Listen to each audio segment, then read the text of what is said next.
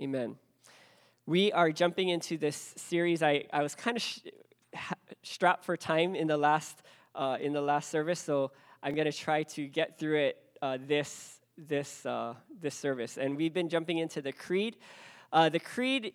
I've been excited about jumping into this series since the time that I was in seminary because one of our professors challenged us, and he said that when you recite things, that it spiritually forms you.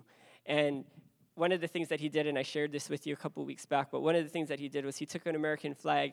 First, he took a flag that nobody knew what it was, and he said that he was going to burn it. And there, people were like, oh, that's kind of inappropriate, but we don't know what that is. And then he took an American flag out, and he said, I'm going to burn this.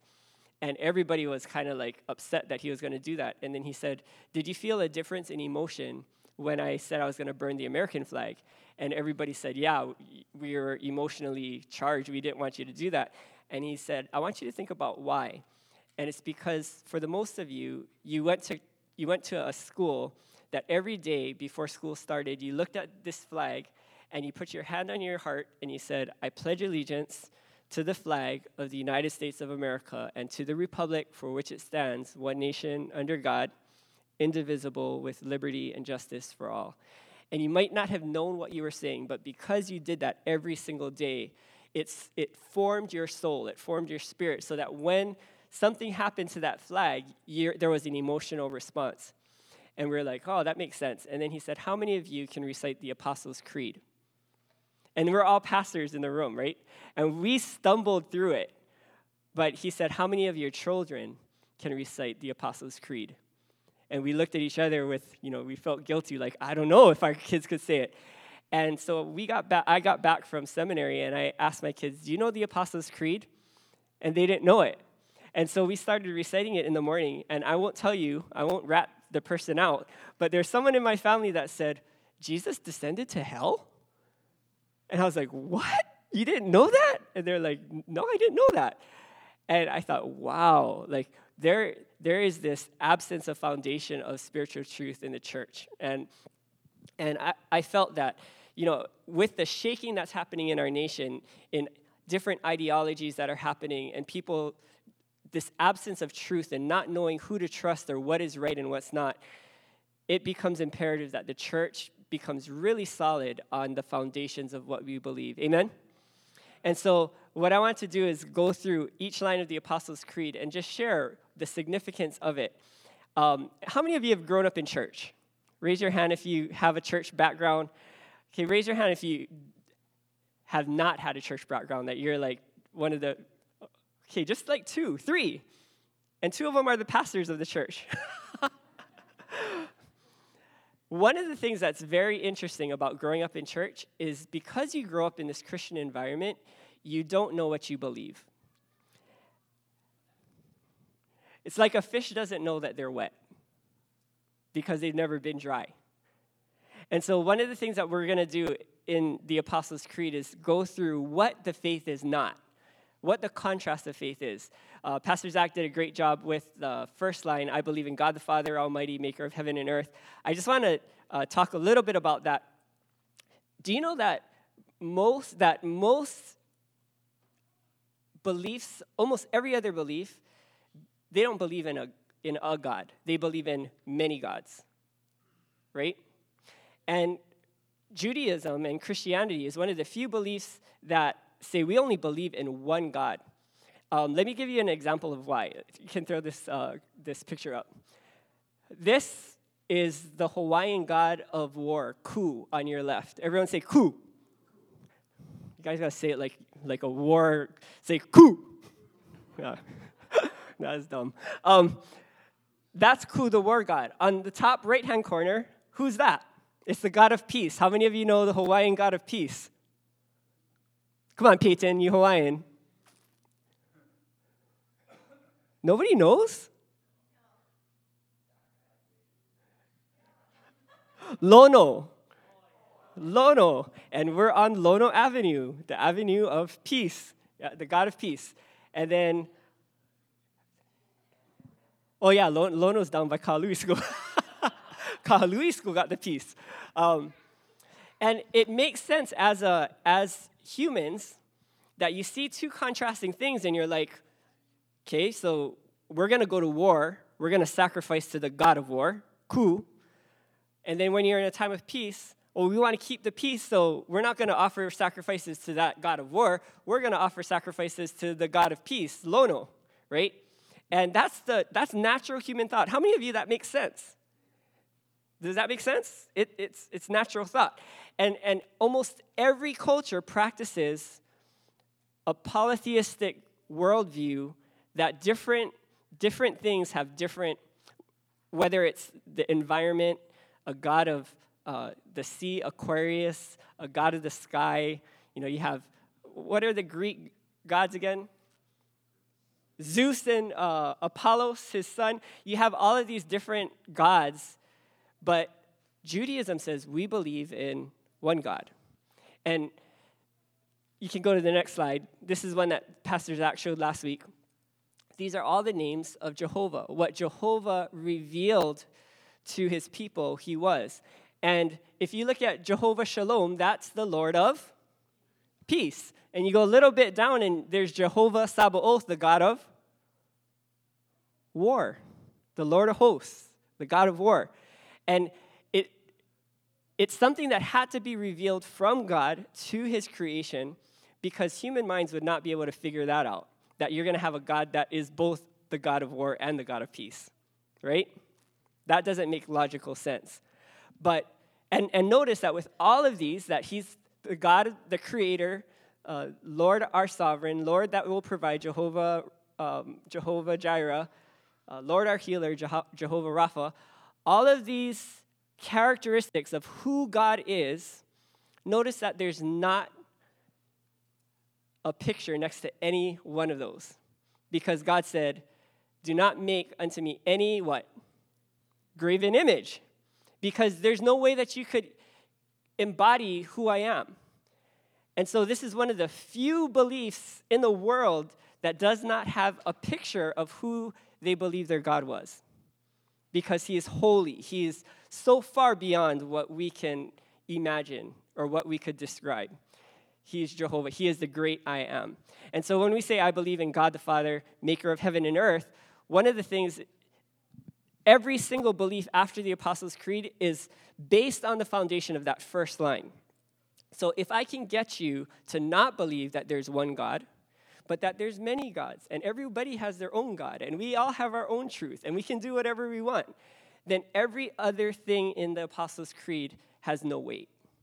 And so there is a intentional attack on that first line, that we believe in God, our Father. He's the maker of heaven and earth. The whole evolution curriculum in our schools attacks that first line, because if God is not the creator of heaven and earth and we're here because of evolution and we came here from monkeys, then who is Jesus Christ? He's the Son of God the Father, Almighty, maker of heaven and earth.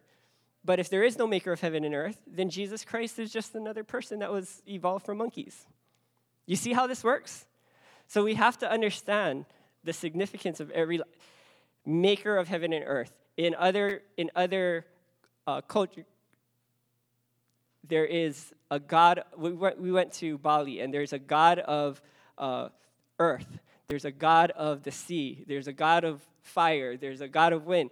And they have a God for every single one of these and an altar to these gods in their backyard. But what we believe is that we don't have a God of the earth. We have a God that is the creator of heaven and earth. Amen? And so with that, everything else holds weight if we believe that first line. How many of you believe that first line, that I believe in God the Father, he's the maker of heaven and earth, right?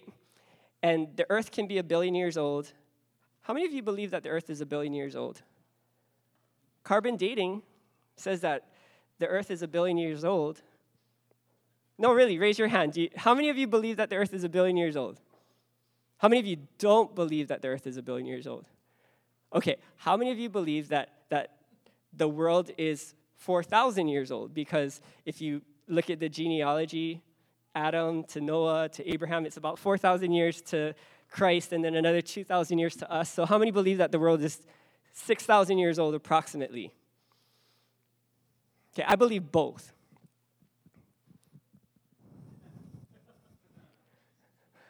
Because when God made Adam, he didn't make a baby, right? So God could have created a world that was several billion years old. But it was a second old at the second that he made it. So creation doesn't have to conflict with science. And I talk to my students about this all the time when I was a chemistry teacher, that God is the creator of heaven and earth, that the world is billions of years old, that carbon dating sometimes is accurate, sometimes it's not, but it could be billions of years old. But when God created it, he could have created it that old, right? I don't know. I don't want to turn this into apologetics, but he's the maker of heaven and earth. Number one, so we're going to go through, and he's Jesus Christ, his only Son, our Lord. This statement can be broken up into three parts. Jesus Christ, it spoke to the Jews. His only Son, it spoke to the Greeks. It spoke to the Gentiles. And our Lord, it was a political statement being spoken to the Romans. This one phrase could encapsulate who Jesus was to every people group. And every single people group was ticked off because of it. Because the Jews didn't believe that he was Jesus Christ. Greek philosophy said that God had more than one son. And our Lord, all the Romans believed that Caesar was Lord. And so this rubbed everybody the wrong way. This was the perfect way for the church to make enemies during the first century. So I want to break this up. Jesus is Yeshua. Everyone say Yeshua. Yeshua is another name for Joshua, and it means that he will save. Everyone say he will save.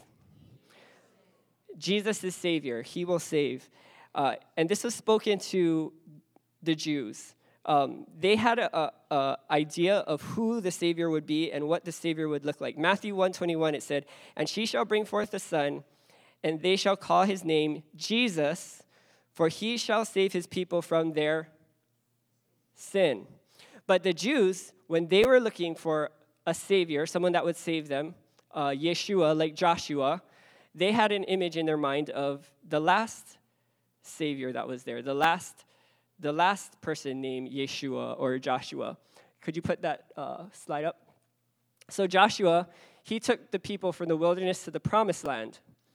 He helped Israel overcome their enemies in Canaan and help usher in a new era where Israel had a physical inheritance.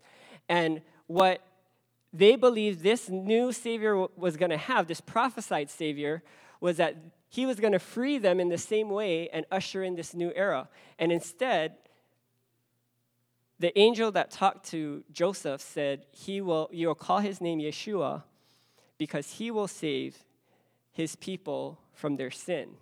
Not from an external enemy, but from an internal enemy. How many of you have battled with an internal enemy?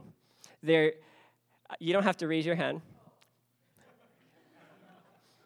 How many of you know that your spouse battles with an internal enemy of like anger? Raise your hand. No. How many of you have encountered this enemy of sin that is very hard to overcome, whether it be an enemy of lust or an enemy of covetousness or greed or anger or depression or hopelessness? There's so many enemies of our soul, and there's so many voices out there that say the solution to this is meditation. The solution to this is another self-help book. The solution to this is to go see somebody that will talk you through all your problems. And I'm not saying any of those things are wrong, but Jesus said this one thing in Acts 4:12. Or Peter was, someone's listening. Let's read the scripture together. 1, 2, 3. "Nor is there salvation in any other, for there is no other name under heaven given among men by which we must be saved." A lot of those self-help things are good, but they're not our deliverer. They're not our Savior. It's not what will save us from sin. How many of you have experienced deliverance from sin?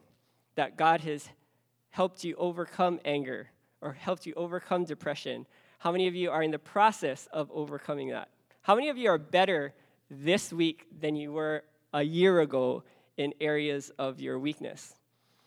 And what Jesus says is, he who started a good work will be faithful to complete that work until the day of Christ Jesus. And so there is a Savior, and it's not us. I just talked to this one guy. He's so funny. We were talking about finances and stuff, and he's really, well-to-do financially.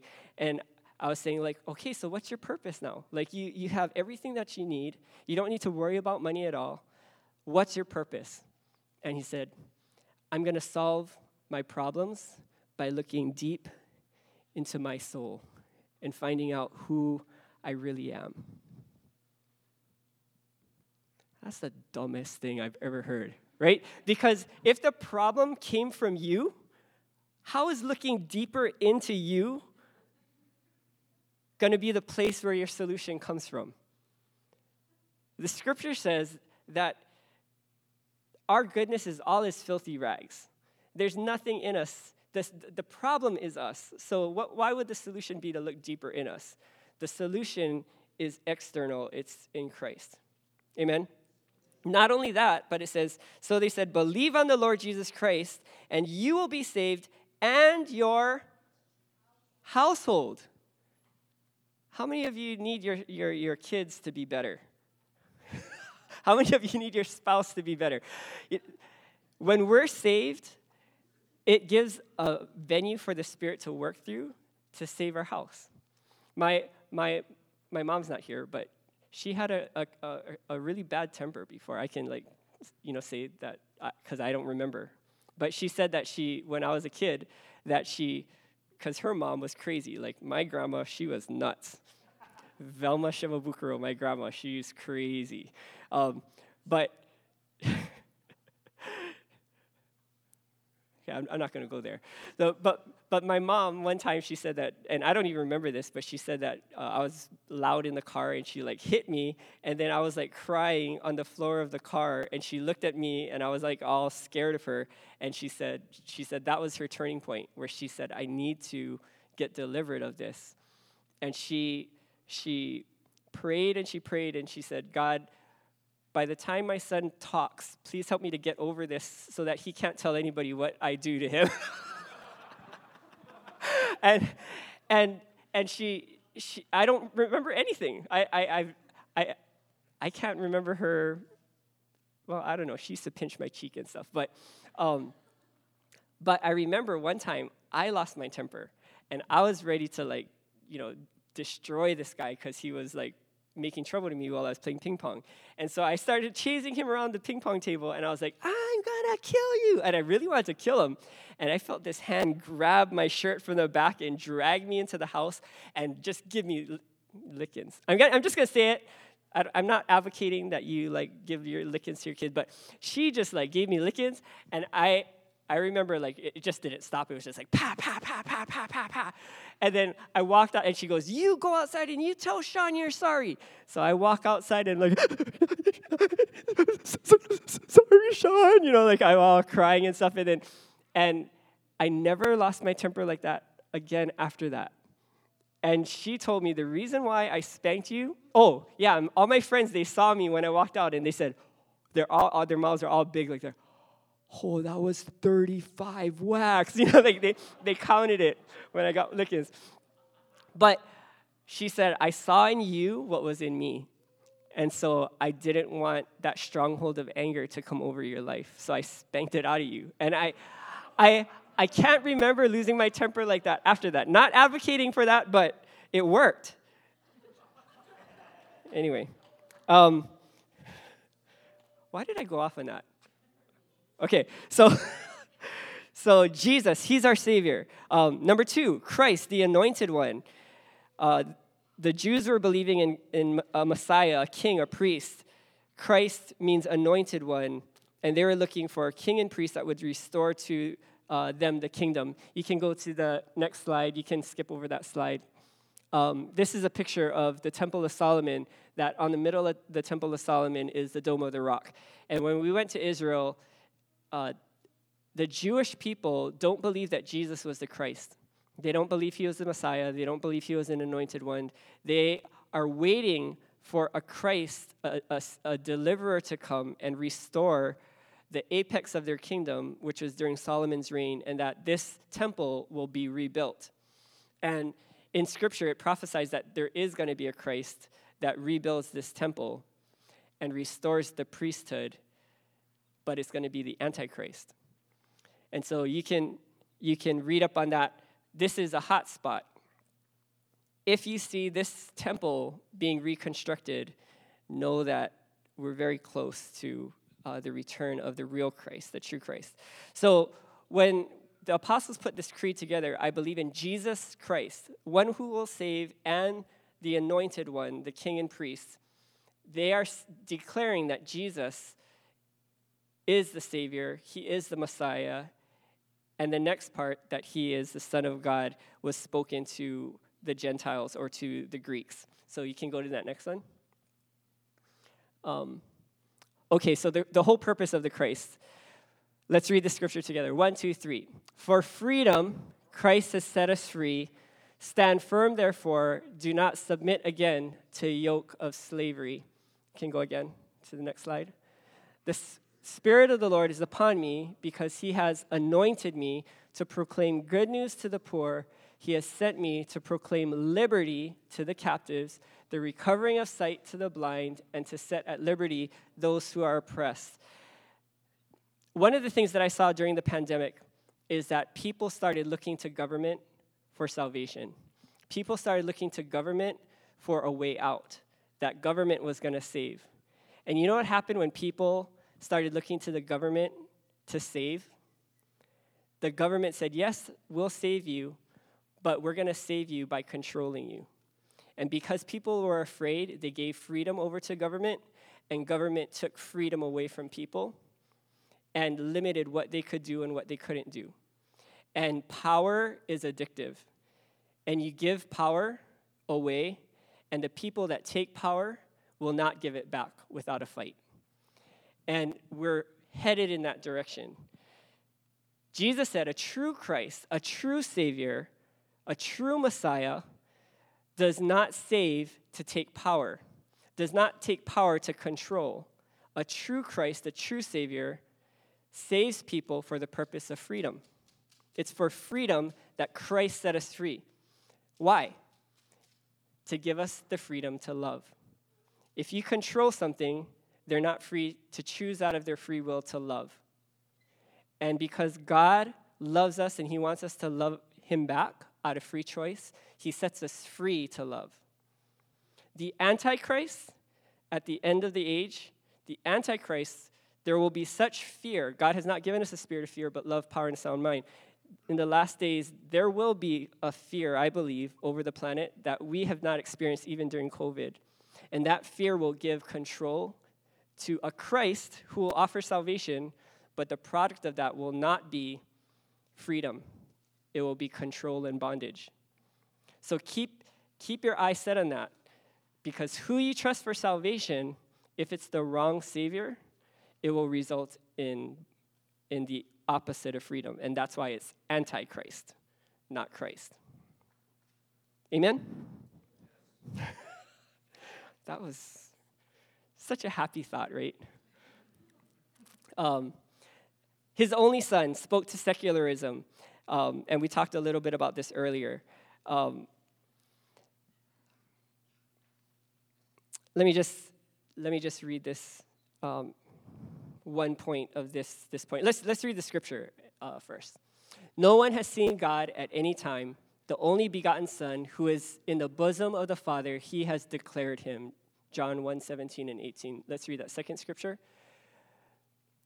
Let me just read this.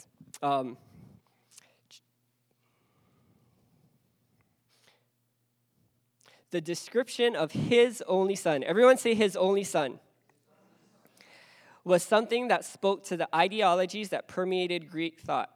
There was many mythologies that described the relationship between the spiritual and the natural. And that's normal because we're all spiritual beings, so everywhere that you go, you'll see ideologies that will connect the spiritual and the natural. We were made in the image of God, and so we know that there's something out there that's greater than ourselves. There are many mythologies that describe relationship between the spiritual and the natural. Some ideologies would bring God down. Others would lift man up. This phrase correctly described Jesus' role and his position in relationship to God and also to man. And so you can go to the next slide. These are just some examples that are not Christian. On the left, this is Jesus arm wrestling with Satan. And the Mormon belief is that Jesus and Lucifer are brothers. I don't know if you know that. But Jesus and Lucifer are both sons of God, and they both battle against each other. It brings Jesus down from the level of the only begotten Son of the Father.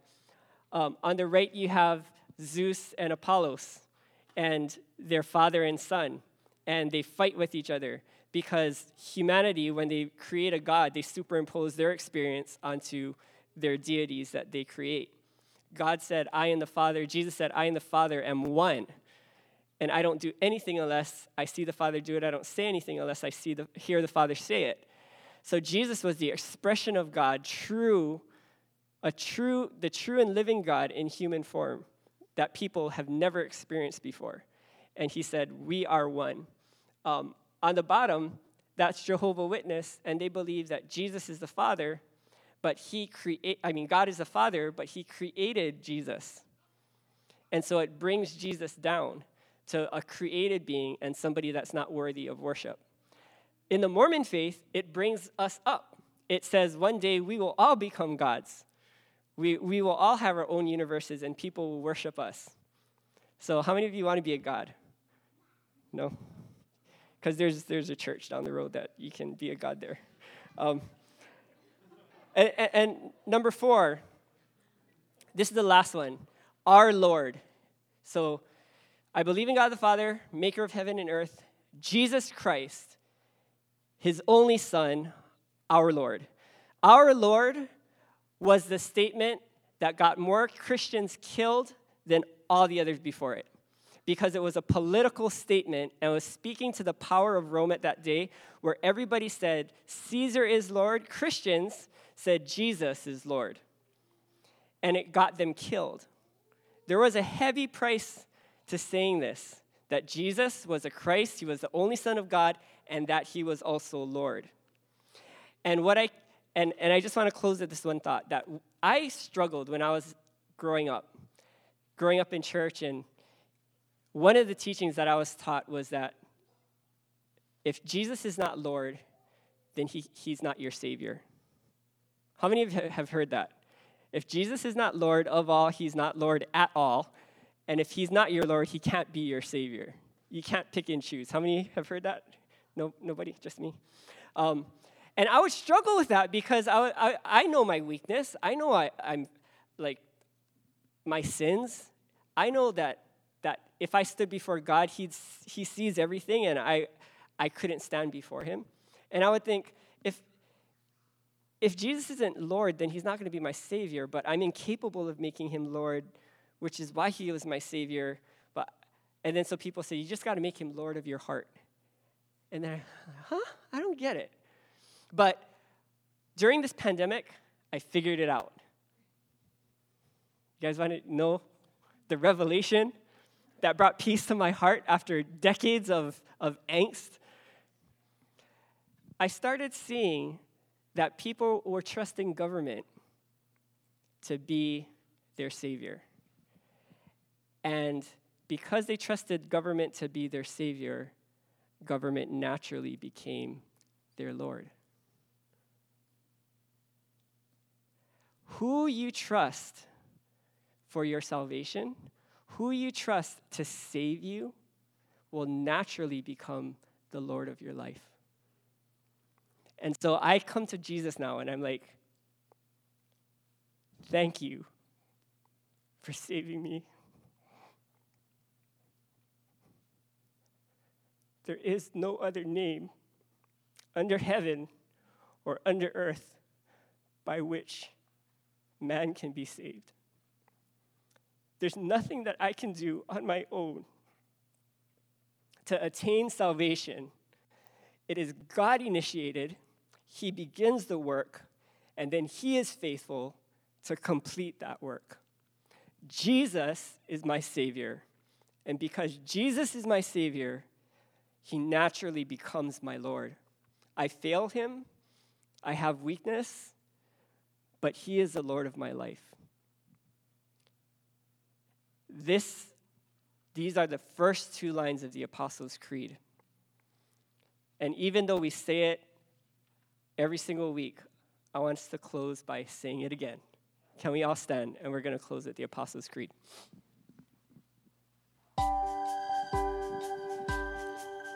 Let's say the Apostles' Creed with understanding and with conviction.